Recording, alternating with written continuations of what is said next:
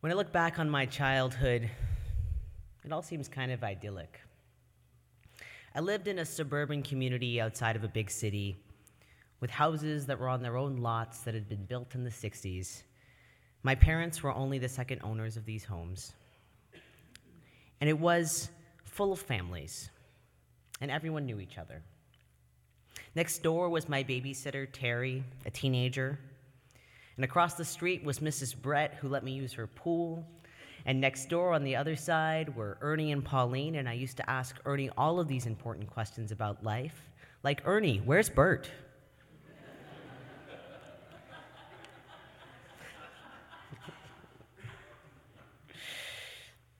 My mom became friends with other mothers in the neighborhood, and many of them had children my age. All of them were girls: Emily, Vanessa, Jackie, and Kit.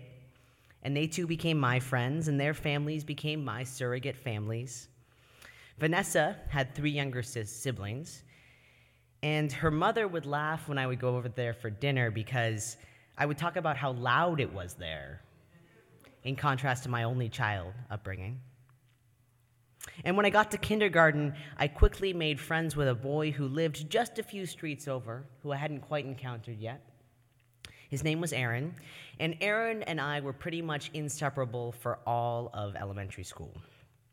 He was always over at my house, or I was over at his, and we were playing board games, running around in his huge backyard, or playing with his 2 younger sisters.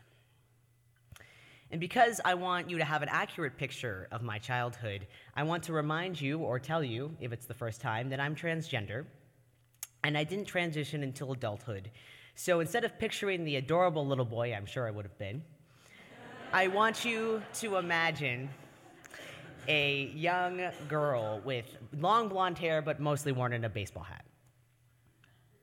And I'm pretty sure with my friend Aaron, all of the adults in my life used to joke that I was going to marry him, which is funny because it ended up being a little bit true because I officiated his wedding last year. So,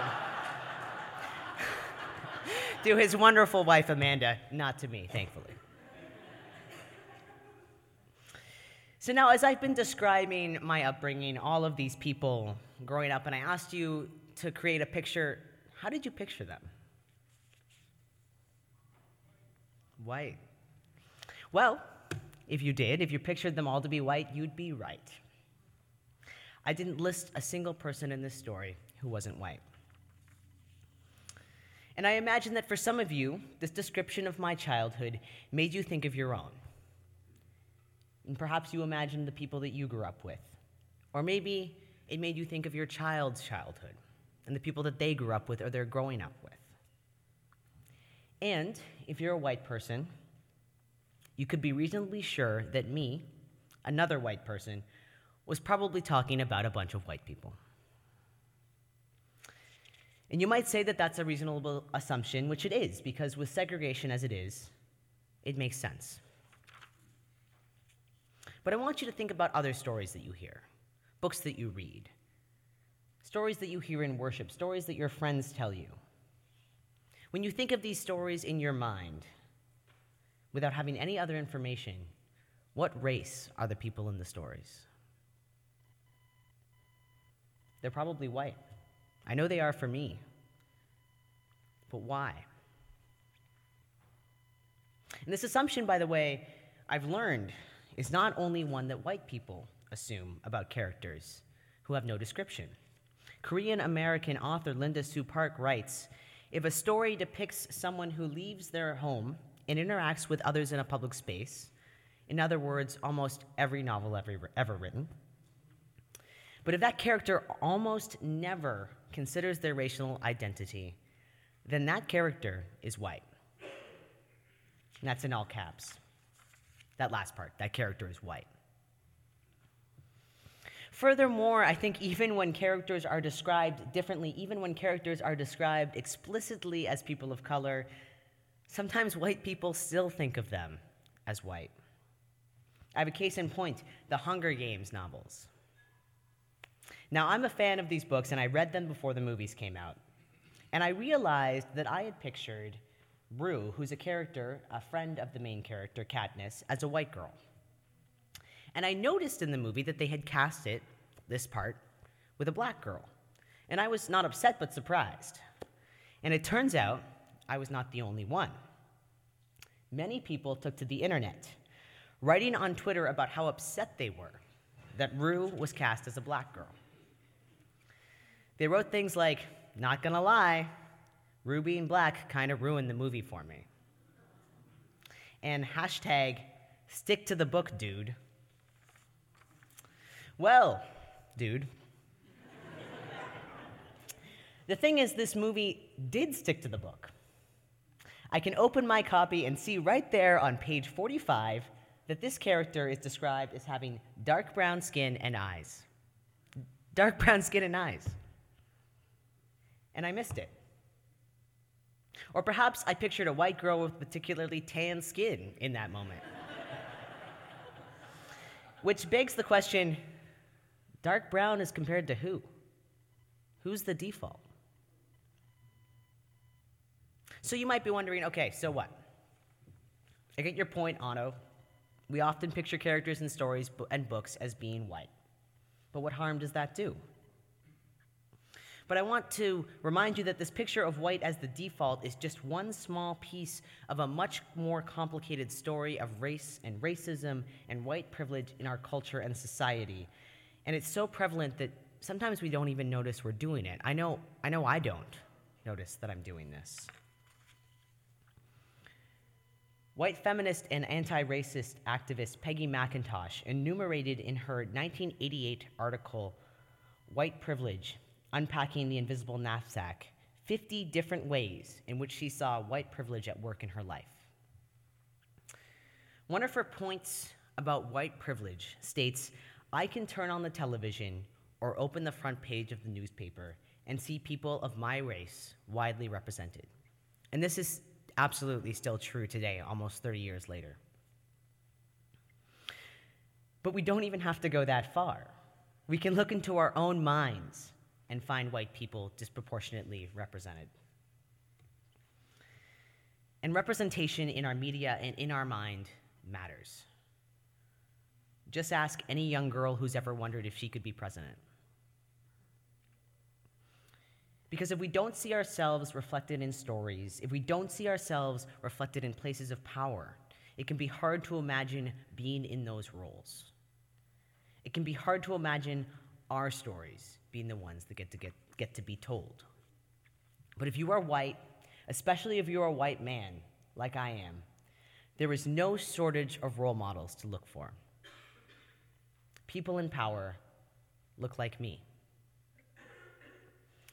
And this is just a very teeny tiny tip of the iceberg when it comes to white privilege.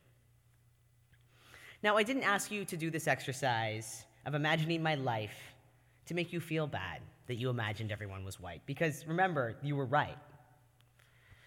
But I think it's important to be aware that we're doing that. And before I go on, I want to acknowledge that we cannot make the assumption in any room that everyone is white. And I want to acknowledge that centering this sermon on whiteness, I am in fact playing into those very dynamics of making white the default. So, white people, please be aware that even the fact that I'm speaking to your experience is another example of white privilege. Okay, but why? Why is it important that we're aware? Honestly, I didn't think about race almost at all in those times, in that idyllic setting where I was growing up. I mean, there were only a few kids in my classes who were people of color, and one family on my street who moved in when I was older. But race never came up. It never came up with anyone that I can remember, which made me think that it didn't really matter. I knew that racism was something that had happened. In 4th grade, I read about the Underground Railroad, the people who helped black slaves escape. But this primarily showed white people in a positive light as the saviors from this racist system that was over long before I was born. I learned that racism meant overt discrimination against someone for their skin color. I recognized intellectually from a young age that someone's skin color had no bearing on how smart they were or how capable they were, and so I endeavored not to see it. And by that I mean I endeavored to treat people of color exactly the same way I would treat white people. And that made sense. We get taught that all people are created equal, to treat others the way we would want to be treated. So it makes sense that without much other information, sometimes those of us who are white aim to treat other people like us, to treat other people as if they are white. Except that people of color aren't white. And by necessity, treating people as white erases their identity and their lived experience. It claims being white as the default. It assumes that being treated as white, that being white, is the ideal that we should all strive for. Learning this lesson was painful for me. I want to tell you a story about it. I was sitting on the couch with an Indian friend of mine, and I have no idea what prompted me to say this to her. But I looked her in the eyes, and I said to her, "You know, you don't even seem Indian to me."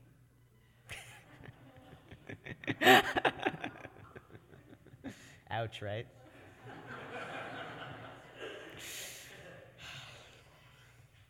You see, I thought I was giving her a compliment. I thought I was saying, "Look at how great I am at seeing past color." And she cried. And I was shocked. I was floored. I asked her why she was crying, and she said, "Otto, it's not good. I am Indian. It's part of who I am, and I want you to be able to see who I am." And I realized in that moment that I really didn't get it. And what I didn't realize in that moment, but I do in looking back, is that my friend had given me a really valuable gift in sharing her tears and her vulnerability with me. Because many people from oppressed groups might have just laughed this off, because showing people that what you said hurt them can often provoke a defensive reaction. And honestly, I might have been defensive in that moment. I really don't remember.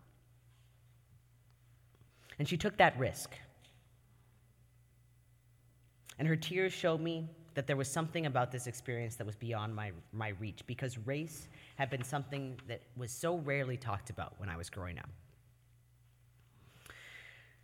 Debbie Irving shares in her book, Waking Up White, which I really do hope you'll read and come to the discussions for, about how she was in a class on racism, and one of the questions that the instructors asked was, "How often do you and your friends and family talk about race?" She answered that she talked about race maybe a couple of times a year. And she was surprised to hear that the people of color in the class said daily, that they talked about race daily. And this experience of not talking about race is very common for white folks like me. And the truth is that this is another part of white privilege, not having to think about your race. So it was eye-opening for her to realize that for people of color, this can be a daily experience.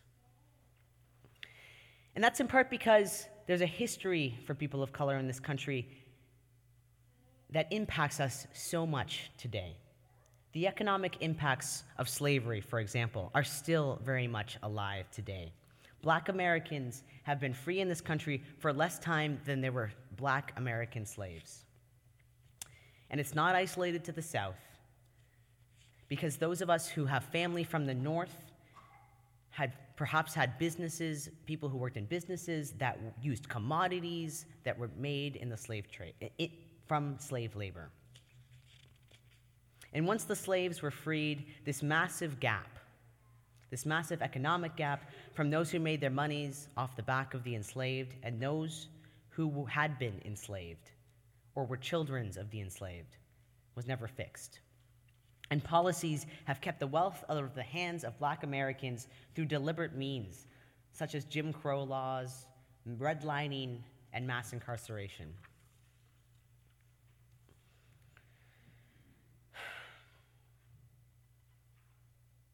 And And the reality is that those hundreds of years of slavery and inequality continue today, and has left us with unconscious biases about black people, and has left us with unconscious biases about people of color. And we believe that those people of color who act the most like white people, they are the good people of color. And that is colonization, and that is white supremacy. Okay, so I've said a lot of things, and you might be thinking, okay, I get it. But what can we do? Our responsive reading this morning was from the words of the Reverend Dr. Martin Luther King at the funeral of white UU minister, Reverend James Reeb, who was killed in Selma, for his support of the marches there. And they describe an uncertainty and tension that I really think we can all relate to in this moment of history, of uncertainty and tension. And he describes carving a tunnel of hope through the large mountain of despair. Dr. King's words and the words of the spirituals that we have sung today and we have heard today describe finding hope and faith and finding the power to keep working, describing moments of despair and continuing on. And these are spirituals of the African American tradition because so often they have been the ones who have had to have this struggle. But those of us who are white need to resist this as allies. We need to show up for them and for all of the people of color in the disease of racism that plagues our nation. And there are a million different ways to resist. And the first is to notice. Notice if you are making white the default. Notice if you feel more comfortable around other white people. Notice what language you are using to describe people and things. Notice, and don't beat yourself up if you do. Everyone in our culture does because that's a part of our culture. But you have the power to realize it, and you have the power to make changes to the way that you think. Read Waking Up White by Debbie Irving. Watch films and TV shows that don't center around the experience of white Americans. Side note, I'm going to see Hidden Figures tonight. Have you guys heard of this movie? Super excited because I'm really into outer space. And it tells the story, if you haven't heard of it, of 3 black women who helped NASA send people to the moon. Check it out, I'm super excited. You can also go to our Racial Justice Transformation Team events. You can go to events for the group Showing Up for Racial Justice, which now has a Metro West chapter. Realize that waking up white is a constant process.